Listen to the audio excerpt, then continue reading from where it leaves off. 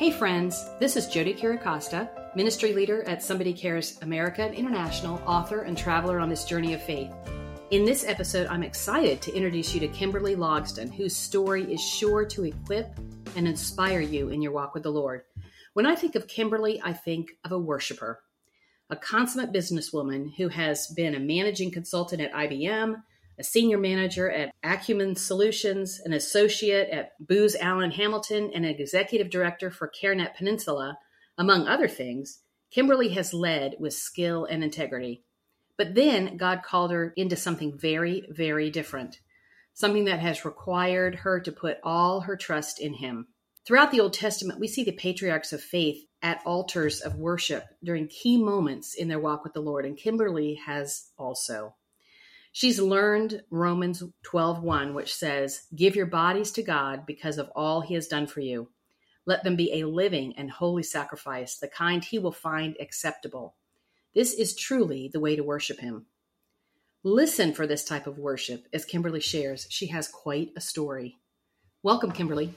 Oh, thank you. It's good to be here. You went to church as you were growing up, but you didn't encounter God in a personal way until you were an adult. Give us some background on what caused you to start seeking Him.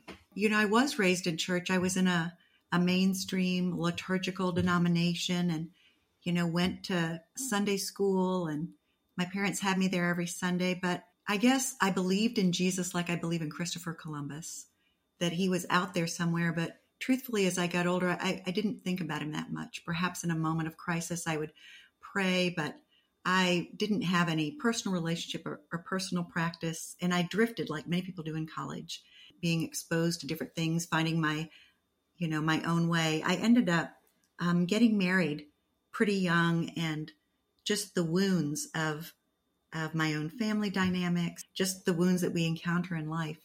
I was someone that became really an overachiever, and performance was the yardstick that I measured myself with. And anyone else who has that in their experience can know that as you go through life, it's very hard to just keep living that way. So I married somebody who was not a believer, who was older than me. I'm climbing the corporate ladder because employers love people that are overachievers and are willing to work long hours. And so things, it was kind of, over time, it was starting to be a mask, and I was feeling like I was bluffing. So I had my own internal brokenness that wasn't being dealt with. And very quickly in the first year of my marriage, I realized I'd made a very bad mistake with that, but felt I'd made a vow. And so I had a marriage that was shipwrecked, and just kind of, that's the place where I was. I'll also say that in that place of pride, before I met the Lord, it produced a lot of cynicism in me. I think that's that critical spirit that you feel like, if I'm going to be successful, if you're working out of performance orientation without the goodness of God and His generosity, you can be critical of other people. And so I mocked born again people. I called them holy rollers. I just, I'd met some and just thought they are really crazy.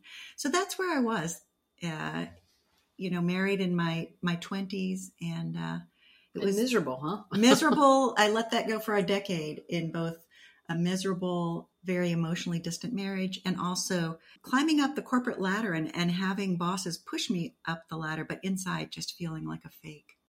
But you finally had a supernatural encounter with the Lord one night. Mm-hmm. Can you share about that and how it changed your life? I mean, were you even seeking at that time? I can look back and I can say God's fingerprints were all over me. Mm-hmm. I didn't realize I was seeking. I was in my early 30s. I had a daughter who was 6 years old, and I thought, church was good for moral, like it's a good thing to do. I remember I had good memories of that. So I started going back to church to get her in Sunday school. And the Lord knew I was back in a place that I was being exposed to the Word. Again, in a place that might not evangelical, but I was hearing the Word every week. And also my anxiety was really increasing to the point of everything pressing on every angle, where I just couldn't keep up with the pressure, trying to do it myself and feeling like I needed, or I'd be a failure if I didn't manage everything, work, parenting, my marriage. And so one night, literally, and actually, I didn't tell you this earlier, I was even driving home, and there was this one curve in the road where there was some Jersey walls. And I started thinking, if I just hit the accelerator and went straight and hit that, would it kill me or would it just maim me? That was the point I was at of just almost nervous breakdown. And I was home one evening. It was getting dark. I remember for some reason I was sitting on my bed fully clothed. No one else was in the house. And I was just crying. I felt like I don't know where to turn. I have no escape. And I heard in my head, come unto me, all ye that are heavy laden. My burden is light, and I will refresh you. My yoke is easy. And I knew that was scripture. I didn't read the Bible, but I knew it was scripture. And in an instant, I thought, I wonder if that's true. I knew it was Jesus. And I think because I'd been back at church, the Holy Spirit was speaking again. So at least exposing me to his word. And in that split second, I also thought, well, if that's true, Jesus, where have you been? As I say, probably the truest prayer I'd ever prayed, I literally lifted my fist to the ceiling out loud and double dog dared Jesus and said, if you're real, if you can take this, if you're real, take this anxiety off of me. And bam, peace just dropped on me suddenly. Like I remember patting my chest because it was gone. All the aching in my joints, all the cortisol, everything, shoo, just in a moment. And I realized you're real. It scared me. And without knowing what a salvation prayer was, Holy Spirit led me through a prayer without me even knowing what that was. I just realized if you're real, then I've trampled you, Jesus.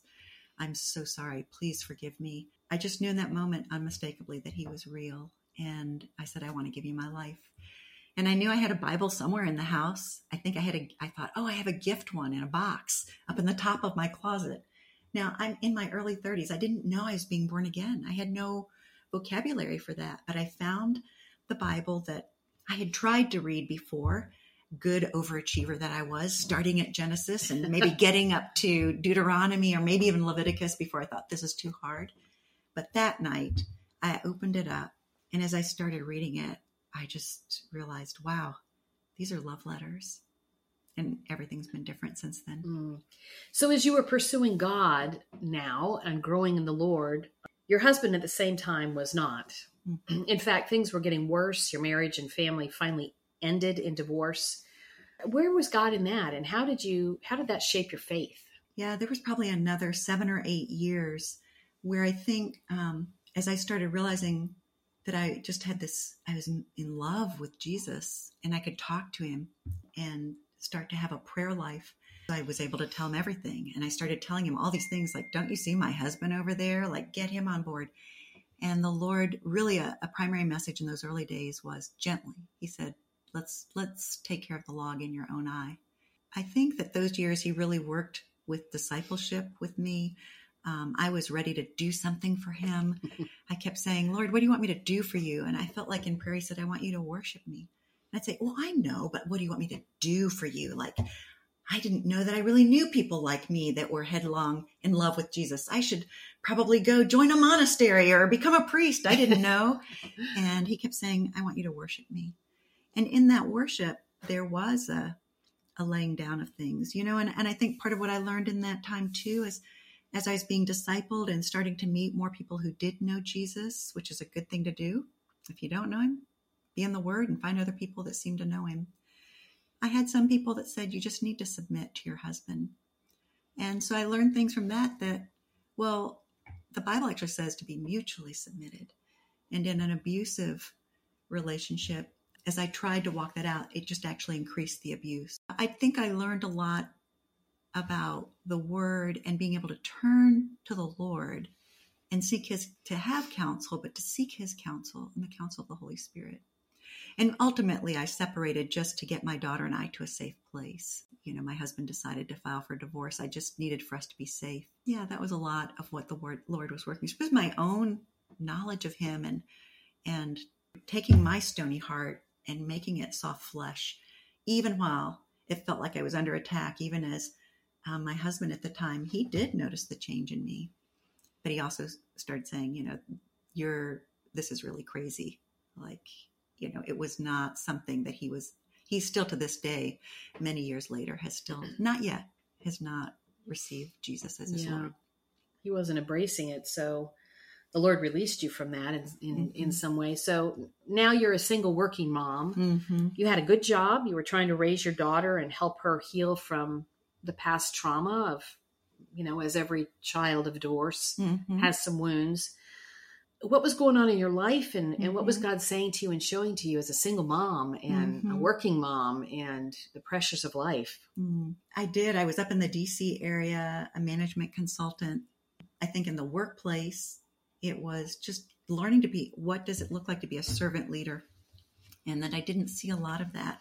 Often working with the military, with military clients where it's hierarchy and power. And so the Lord was doing a lot in my life with that. Divorce is death. It just is. Sometimes that was the Lord has redeemed that in my life, and he has ministered to me in that. But I had an rightfully angry daughter who it was, bad in one situation and bad in the other. So just, inner healing. And I think the Lord was trying to teach me a lot about mercy. And also, this is just occurring to me right now, but integration, to be one person all the time. I really, it's a process. We meet the Lord and he radically changes us. He gives us a new nature. But our ways and our thinking take time to change. And I had one Kimberly at work, and a different Kimberly as a mom, and a different Kimberly at church on the prayer team. And, there was a point in that where I started serving in a ministry, actually a hospice and a hospital ministry, where I realized, wow, it was a radical idea. I need to be one person all the time and let the chips fall for Jesus. So that's a lot of what he was working in all those various environments. It was almost like an explorer. I was having to figure out this new nature and growing my trust in the Lord to not apologize for Jesus, to trust him. And I did both in my daughter's life, with my workplace colleagues, I did see that brought change, and people did notice that there was something different about me. Yeah, it says in the Word that the Holy Spirit will renew our minds. And we think that can be, the same way for everybody, but he does it differently with each of us. He brings us each to those points where radical change of thinking occurs. And for you, it was, God brought you to another breaking point. Pretty much your life was too much. So can you share about that and the renewing that God did even in that situation? Yeah, I don't know if anyone listening to this can identify, but Holy Spirit will try to suggest a path, but sometimes we keep barreling on. And with someone that has performance orientation is a rut where my wagon wheels would often go back to, and still do. I still have to watch that. I kept thinking, I can do it. I can do it. So here I was, a mother of a teenager in a very expensive place to live. I was managing 150 people, $320 million job, like commuting an hour and a half each way. It was just, everything was still high pressure, even with prayer. I was still, I think, trying to rely on my own strength. And the Lord let me hit the wall at 200 miles per hour. I was on a project where I was commuting down to DC. And again, my nerves as a born again saved person were so great that I'd take the metro in and I'd get off at a station and throw up in a trash can and then get back on the train and go to work. Just trying to, in my mind, I think, not fail, because so much had seemed my marriage had failed. So I was still holding on to performance. And I can look back and I can see that the Lord was inviting me to lay some things down, but I kept pressing on. And one day I came into work. We were doing a big, huge software development project, and the client had changed the telephone system overnight. And next to every phone, they had a little sheet, like you may have seen if you go into a workplace. It's like, you need to record a new message, 7 steps, very simple. Step 1, pick up the handset. Step 2, press pound. And I started doing it. And by the time I got to step 3, suddenly it was just hash marks on the page. They weren't words anymore. And I realized something was happening in my brain. It scared me. I was in my suit, managing a bunch of people downtown, an hour and a half from home by metro. And that's when something broke. And I realized I really am in over my head. And I think I had felt at the time, of course, I talked to my boss and I went home and they put me on medical leave for 10 weeks. And I was already in counseling with a Christian counselor. I had things that went all the way back to my childhood. Again, this renewed mind. I was a new person, but there were things that I just think that God was jealous. He's jealous for healing for all of us. Mm. And I felt like there was grief and wounds that were like big iron doors. That's what I felt like. If you could almost imagine like 3 stories high and water pressing against the back of them. And I thought, if I start crying or if I start grieving, those floodgates are going to open and I will never be able to get it all back in. Like, I don't know how I'll function. And that's what needed to happen. Sometimes people say, well, born again people can't be depressed. They can. We're mysteriously and wonderfully made. And at that point, I think a lot of things, just the body chemistry of my body and just still trying to do things in my old man way, the Lord, in his grace, let me hit the wall. Mm. And it's truly one of the most humbling. I had people say, well, you probably won't have a career in management consulting after this. Like this is a big stigma. Sheila Walsh was a huge minister. If you don't know about her ministry in the 700 Club and walking through depression, she said things that made such sense to me. But it was a time for me to grieve and to make a big blubbery mess of it.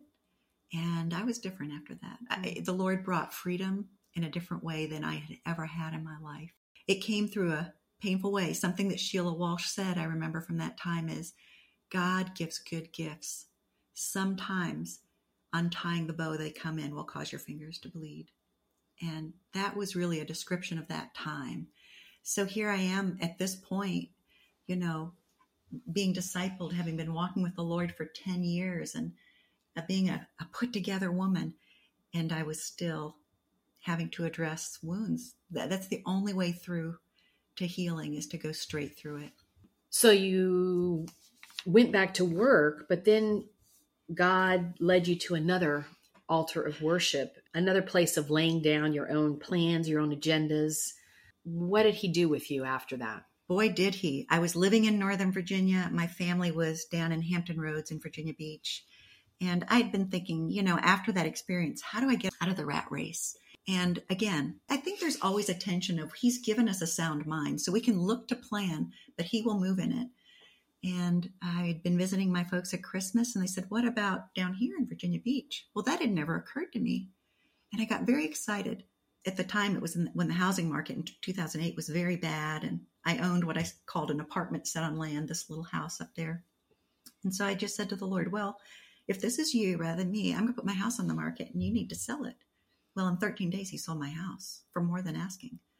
So I thought, okay, well, I guess this train's moving. I guess I'm heading to a new place. And I just thought God would be more of a grown-up and give me a job first. I moved in with a friend and rented a room from her. I had a daughter in college, and I just thought, okay, I'll find a job. But that's not what he did. He just one day, I was actually heard the gospel, and Jesus looked at them and saw the crowd, that they were helpless and harassed like sheep without a shepherd, as he said, go. And believe me, my younger brothers laughed and said, we never thought you would be the one to move back home with the folks. I moved in. People asked me, I was being groomed for the equivalent of a partnership. I was making the very big bucks. And to go into a non-Christian company and say, believe me, my boss was very angry when I gave notice. He's like, what? We have been working with you for 18 months to develop you for this business unit. And I remember saying, I just felt the presence of God with me, and literally like he opened my mouth and spoke. And I said, we don't talk about this around our conference table, but I love Jesus. He's calling me, and I'm going to obey him. And my boss, a most seemingly unchristian man, he looked at me he was full of anger. And as he heard this, his chin started quivering and tears came to his eyes. And he said, I want to hear Jesus like you hear Jesus. I did not see that coming. Wow. So even in that obedience, there was that grace, but it was really, people asked me, what if you've got it wrong? I didn't know. I didn't have a job. I didn't know why I was coming here. Was it for ministry? I just was 1,000% certain I was supposed to come down here. And I said, I don't think I can get it wrong. If I'm doing it by faith, he'll guide If I put my hand on the rudder and set out, his wind will fill my sail. Yeah, I've seen that over and over again in my life too. The Lord directs our steps. And as long as we step out, our foot is going to hit the right place. Amen. I mean, if we're walking in disobedience, that's Right. not the case. Right. But if our truly want to obey God and our heart is after him, he won't let us down the wrong path. This was a first in my life. I had never done anything like this. And I was so sure of him, so sure of not what people would say. So what kind of job are you looking for? It's like, I don't know. But I knew that he was calling me. I have since met many people of faith that make these decisions all the time. But for me, it was a new frontier. So you entered into a very joyful season in life. You were in a new place. You really your bearings were totally different. You were without a job, without a home, but you started seeing God moving in miraculous ways for you. I mean, you had words of coming, a prophecy from people you didn't know, right. Just confirming. So share about that joyful season where God just overwhelmed you with his love. He did. And I remember the first day when I came down here, I just thought, I don't even know what I'm doing. I'm now here. And I went and sat on the beach with my journal. I made a list of what are the things that I know that you've said. And really in my life, there were like 7 things. And I just said, I'm just going to wait for you to speak. And it was just joyful. The Lord kept giving me a message of just stay connected to the vine. Just stay connected to the vine. I was unemployed for 7 months. My savings were just about down to the end. And then the Lord brought 2 job offers in 24 hours, and I got a house that I shouldn't have been able to afford. It was just like, after what seemed like waiting, suddenly all these things were happening. And before I left, I had, up in Northern Virginia, I'd learned of 2 places, an hour and 15 minutes apart. This church that wasn't in my denomination that somebody said, I really think you should check out this church. And also, I've just loved prayer and going on retreats and silent retreats. And I was looking to see, I wonder if there's any retreat centers down there. I don't know. And I found this old monastery that was being used by a bunch of churches an hour and 15 minutes away. Well, those were the 2 places I heard about before I came, and in going to both. And I ended in both places meeting the man that would become my future husband. So I never thought I would marry again, but it was a sweet season of this time having courtship and marriage to a very godly man, even more healing in my life, in his life. He had never married. So it was just, he was where I'm serious and performance oriented. He was playful and spontaneous. It just was a midlife gift. I know Barry. I've known Barry for many, many years. He was actually one of the first people I met when I came up to go to Regent University for graduate school. He was one of the first people I met. I was trying to study in the library, and Barry was there, so I didn't get much studying done because he's very playful. He's walking community. He is. He knew everybody and everything. But just tell us a little bit about what that did, your relationship with Barry did for you and for your daughter. And I love the story that you told of your wedding. Just share it with our listeners. Okay. It was really, everything just seemed a little bit larger than life by the time we both really felt that we'd been called at this point to just walk singly before the Lord. So this was a lot of like, are you sure? There's a package on the front step. Are you sure it's for me? He was a judge for children. Yeah, just unexpected in every way. And a man of faith, we were talking about these big steps. He had a full scholarship to 2 different law schools after his undergraduate, but he chose to go to Regent in the very first year before it was even called an accredited law school, just by faith. People around him were like, you're crazy. But it was a time just of joy. And then we did get, after a couple of years, he proposed, we got married. We just said, if you love us, you can come, don't bring a present. We told our church, you can come join us in the celebration. We didn't know if 50 people would come. And we had 750 people at our wedding. It was just this beautiful, glorious day. And our daughter, my daughter, but now our daughter, I told you that after divorce, there was just a lot of hurt that she had to work through. And she also had her own path to walk. And at that point, she absolutely was not walking with the Lord. But walking down the aisle that day, inside the ribbon of her bouquet, I had wrapped the scripture that the Lord had saved me with. She didn't know it, but she was holding in her hands, "Come unto me, all ye that are heavy laden, and I'll refresh you." And she met her future husband that day. They're now married with 3 children, and they met at our wedding. And she actually started experiencing the presence of the Lord as she was walking down the aisle. Yes, she said that. Much later, she told us that she encountered the presence of the Holy Spirit. She was ugly crying that day, and everybody in the sanctuary saw it. She just was like sobbing up there as the beauty of the Lord and the reality of his goodness hit her. She was still in college. Within 9 months, she gave her life to the Lord. She called us and she asked Barry to go through the prayer with her on the phone through Skype. Then she moved in with us for a year. She called it the golden year of just, I think that this man, Barry, who never married and really wanted to be a father.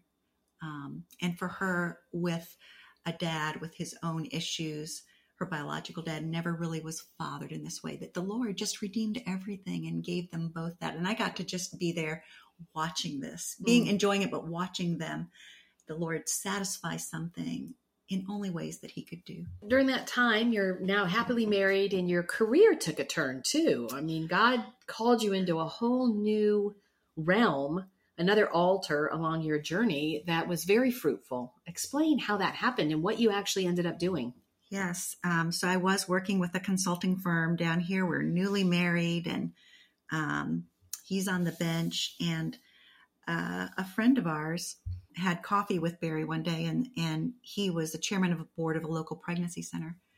And he said, "We're looking for a new executive director, and we need somebody like Kimberly, but not sure she would do it." And Barry said, "Well, you need to talk to her." And so, because I wanted to honor this man and the executive director, I drove over that day just saying, "God, this is a bad idea. Have you not noticed I'm conflict avoidant? I'm newly married. People get really worked up over this whole, life and abortion issue." And I'm glad that the Bible is full of reluctant leaders, because I went over just saying, "I'll honor them, and then we're going to be done with this, right, Lord?" I didn't really even think about, and what the chairman certainly didn't know, is that for 2 years, even through our courtship, Barry and I had been meeting and praying for Hampton Roads every week. And through no nobility on my part, we met on a certain day to pray. I think we were praying for the mentally ill of Hampton Roads, but I had a graduate class, and I couldn't make it that day. So we switched to Thursdays. And so we started praying for the ending of abortion in Hampton Roads. And for 2 years, every week, I prayed that. I really didn't know anything about pregnancy centers, but the Lord knew. And we actually met in that coffee shop to talk about this on the National Day of Prayer. The Lord's so funny.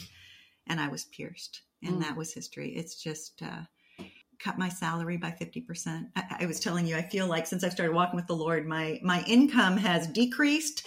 The joy and the satisfaction of what I get to partner where I see him moving has just in a manifold way increased.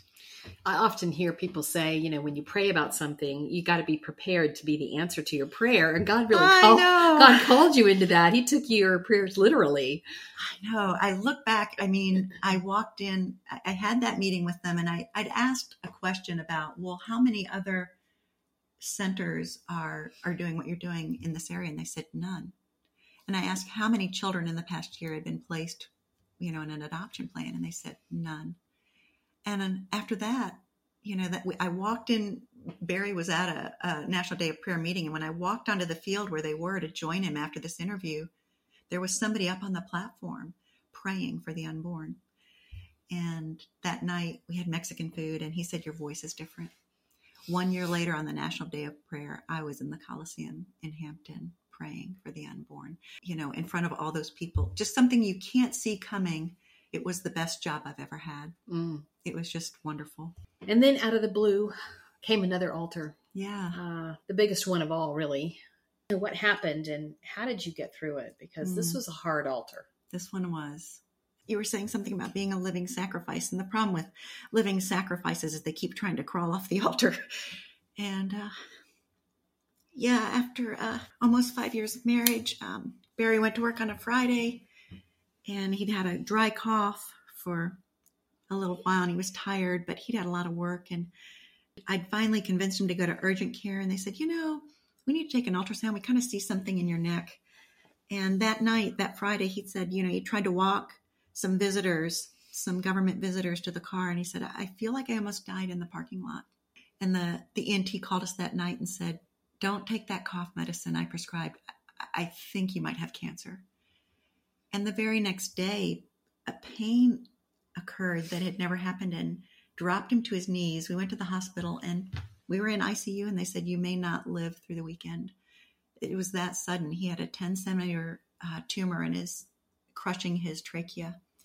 And it turned out that this altar was this joyful, vibrant man, 52 years old at the time of diagnosis, full of life, had a rare cancer that apparently is one of the most aggressive ones. The cells double in size every 24 hours. Our life changed. The doctors told us most chemo is dropped on a person like at 40,000 feet. If you can imagine, we're going to put you in ICU because we're going to drop it off on you at 5 feet. And they literally would put the chemo in him and then and let it sit, and 24 hours later give the antidote to flush it out of his system so it wouldn't kill him. He made it 7 months before the Lord called him home. When I'm an introvert, I'm a learned extrovert.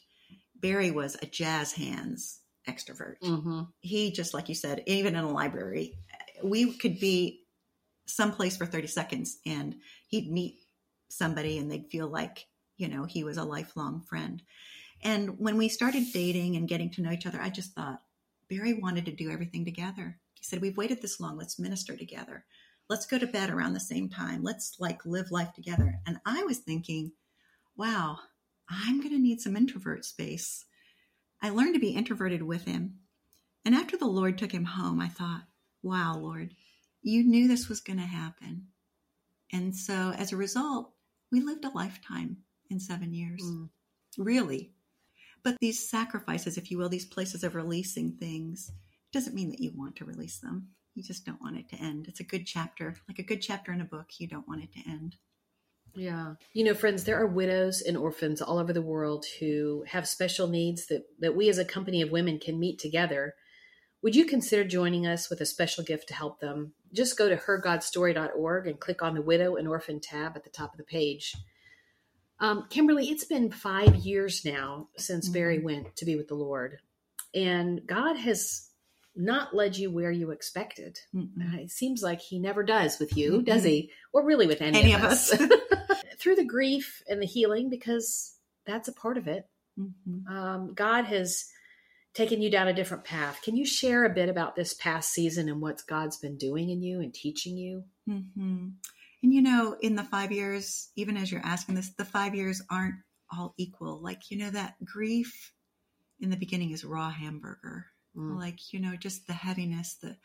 I remember one of the first nights I went to a grocery store after Barry had died and putting my groceries in the back side of the passenger seat in the dark in the night in the parking lot and just saying to the Lord, I think you have mistaken me for someone who's strong. But he was there. So what he's been doing has been different, and even and it still is, even in this past bit of time. So the grieving, the going through it head on, the healing. Barry had a very savage illness and death, even to the last hours. And there was really PTSD with that. And when you're a caregiver, and if people are listening, that identify with this, you're so focused on caring for your beloved that there's a time after that even just to heal and to rest, and that you probably haven't been taking for yourself. So all of that was in there. And during, of course, my ministry, the pregnancy center, the board had been so wonderful saying, stay at Barry's bed. So they had, my staff had taken on all these executive responsibilities. So I went back very quickly because they'd already given me this time. And it was a soft landing place. They let me cry when I needed to. And I would come home and say, Lord, I don't think I can do this. And every direction, from something on the radio in the car to, I remember somebody's daughter, I asked her, what verse did you learn at Christian school today? She would give me the same verse of Ephesians 6, that after you put on the armor, after you've done everything else, then stand. I kept getting that from the Lord. It's like, okay, I'll stand, but you've got to hold me up. And then there was a day where he released me, and I asked for confirmation. I said, I need 2 or 3 witnesses in 24 hours. You can't just walk away from this battleship of what we were doing. And he sent it. This is releasing you from my responsibility at CareNet. At CareNet. Okay. I worked another 15 months after Barry's death. I didn't completely know what the Lord was doing. I figured it was a time for healing and then, go back to work. I want to say too, I wrote this down. I just want to share it. One of the most beautiful things that the Lord spoke to me was out of Psalm 84, verse 3, during those early years. Even the sparrow has found a home, and the swallow a nest for herself, where she may have her young, a place near your altar, Lord Almighty, my King and my God. There was such a tenderness of the Lord during that time through the standing and working through the release.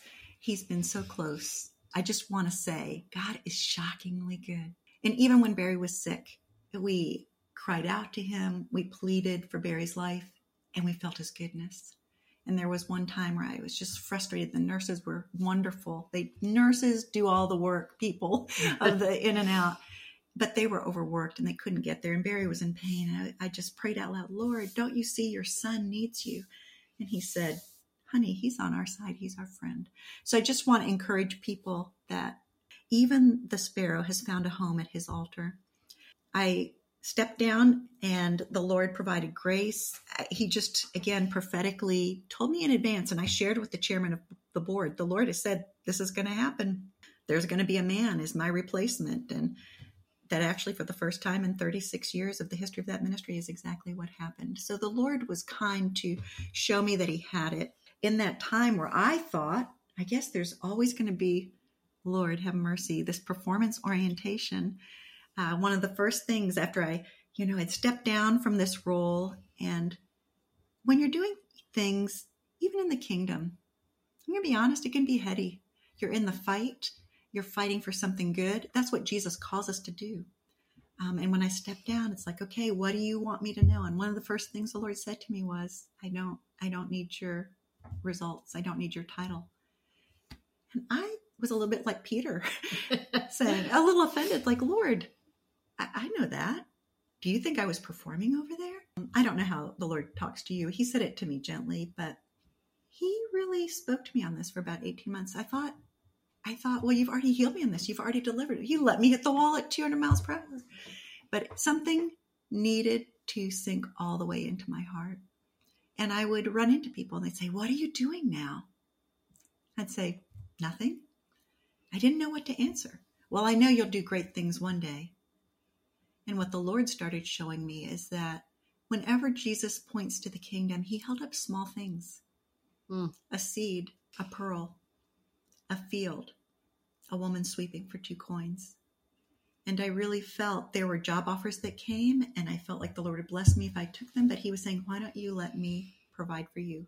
And that he told me he was pleased with my time in prayer, my private ministry to him, the ministry to my family. My dad also walked through cancer and died a year ago. And that I really felt his pleasure, just the work he was doing in my heart. So God's now started opening some new doors of ministry, not at all what you thought they would be. No. So what has he invited you into? Well, again, like we were just saying here, you might become the answer to your prayer. The Lord might be changing your own heart in prayer. During COVID, I looked back at my journals end to end and read them chronologically. I'd never done that before. And I realized, wow, I just thought this place of prayer had been things in recent years. But soon after I was saved, I wrote in my journal, I feel like this verse, I have appointed you as a watchman on the wall, has to do with me, and I don't even know what it means. And I was like, wow, you were calling me into this even then. Another thing in that quiet time after stepping down from full-time ministry, besides saying, I don't need your titles or your results. In other words, he was saying that. I want to make sure that people know he was saying it in a kind way, like, I'm sufficient. Just rest in me. One day, my husband and I had done teaching on hearing the voice of God and prophetic ministry. And one day in my quiet time, I didn't expect it. The Lord said, you think you're mature in the prophetic, but you're up to your ankles. And I knew that he was talking about the water in Ezekiel 47 that the prophet saw coming out of the temple. And he said, I'm willing to take you deeper. Are you willing to be a beginner? So I said, of course, yes. So I'm in a season of being a beginner and hearing the voice of God and wanting to be like Jesus, only saying what the Father says. And as I've gone literally smaller and lower in my own prayer closet, he has invited me in, ironically enough, to that very place. Almost a year ago, some friends that we met in a country over in the 1040 window, this American pastor couple that had been in this country for over 26 years, the pastor was imprisoned for over 2 years on trumped-up charges of terrorism. It was about his faith. During the Trump administration and through a lot of prayer, I mean, he was in international headlines. He was released. And they are now doing a work of equipping pastors in the 1040 window. And they've invited me to be going to these countries for the purpose of praying with these pastors and their wives. There's not a thing I can do to be high performing at it.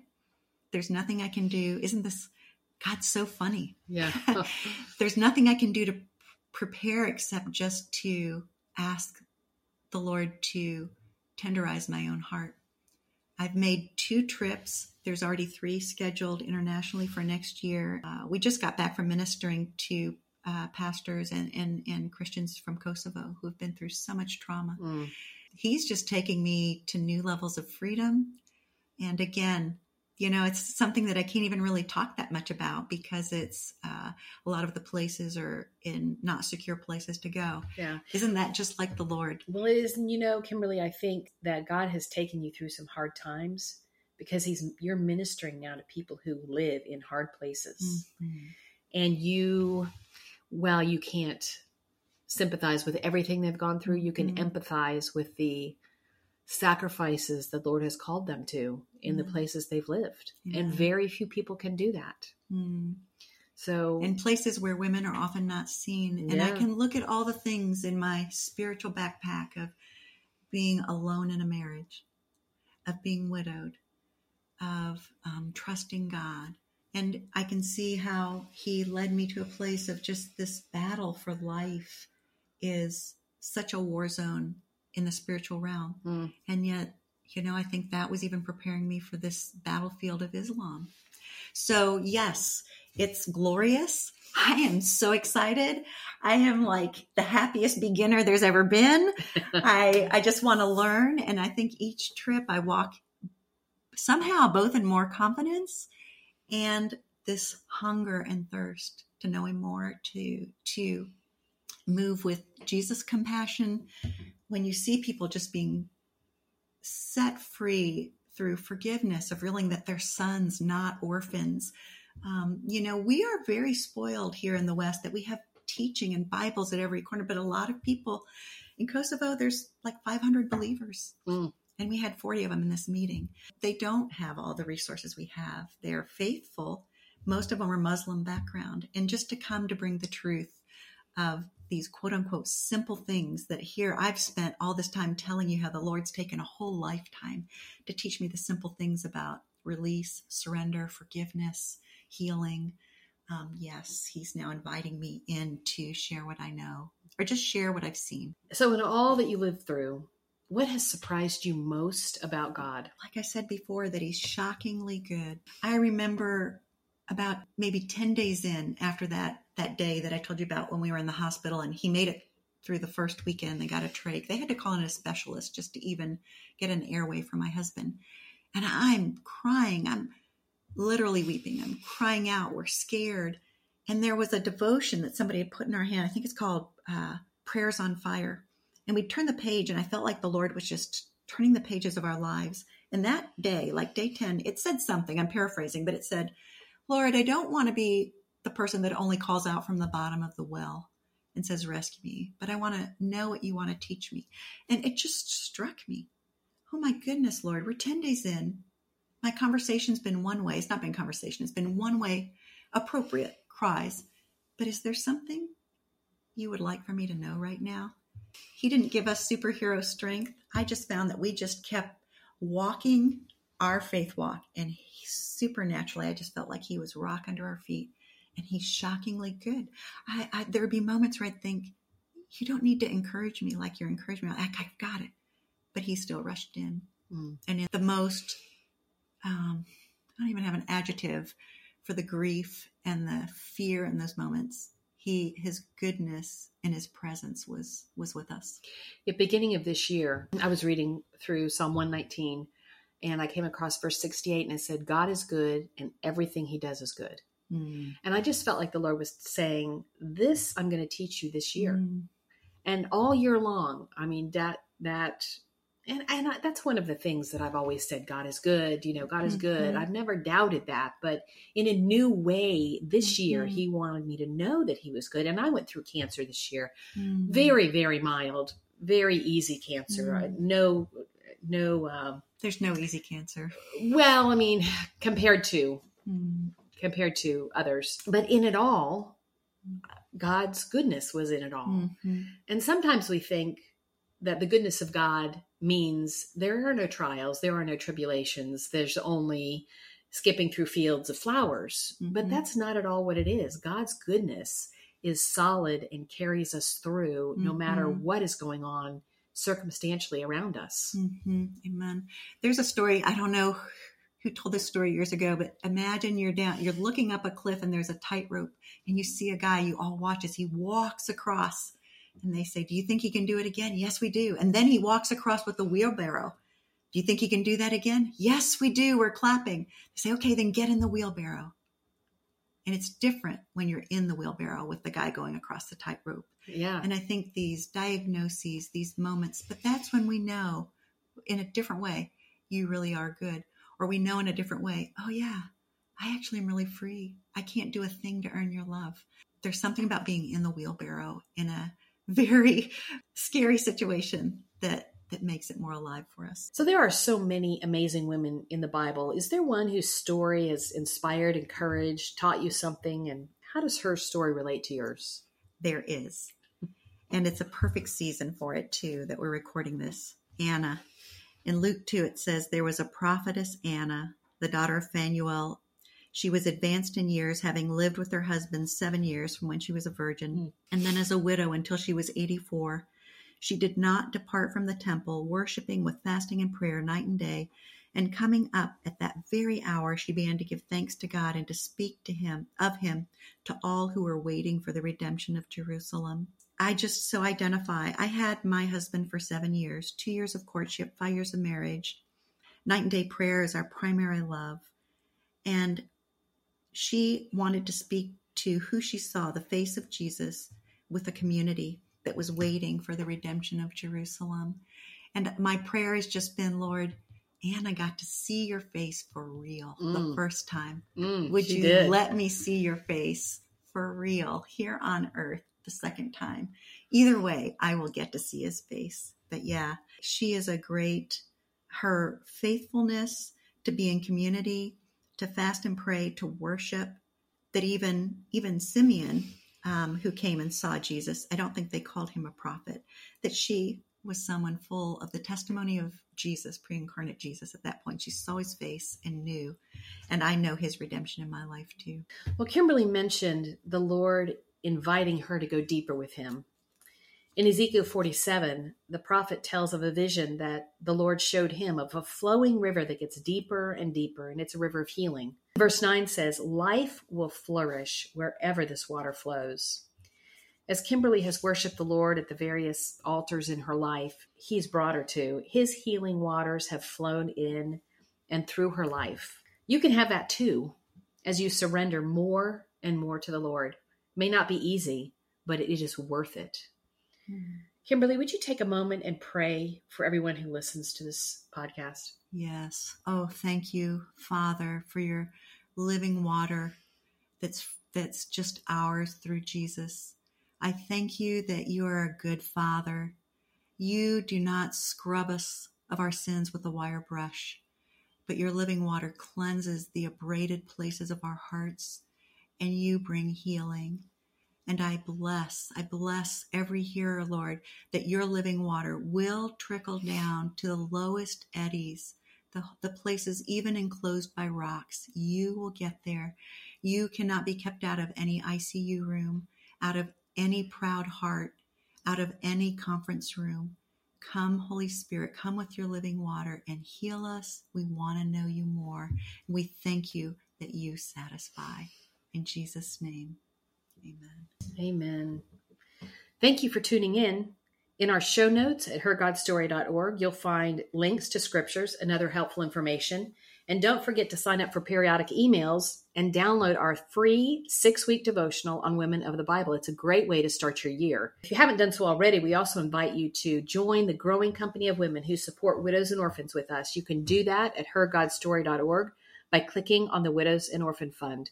And we'd love to pray with you on our 24/7 prayer and text line. You can give us a call or text anytime at 855-459-CARE or email us at prayer@somebodycares.org. If you enjoyed this podcast, please rate and review it on your favorite streaming service and share it with friends who might enjoy it as well. And now, dear friends, I leave you with the blessing adapted from Psalm 20, verses 1 through 5. In times of trouble, may the Lord answer your cry. May the name of the God of Jacob keep you safe from all harm. May he send you help from his sanctuary and strengthen you from Jerusalem. May he remember all your gifts and look favorably on your burnt offerings. May he grant you your heart's desire and make all your plans succeed. May we shout for joy when we hear of your victory and raise a victory banner in the name of our God. May the Lord answer all your prayers. Her God Story is a ministry of Somebody Cares America and International. To find out more about or support the ministry, go to somebodycares.org.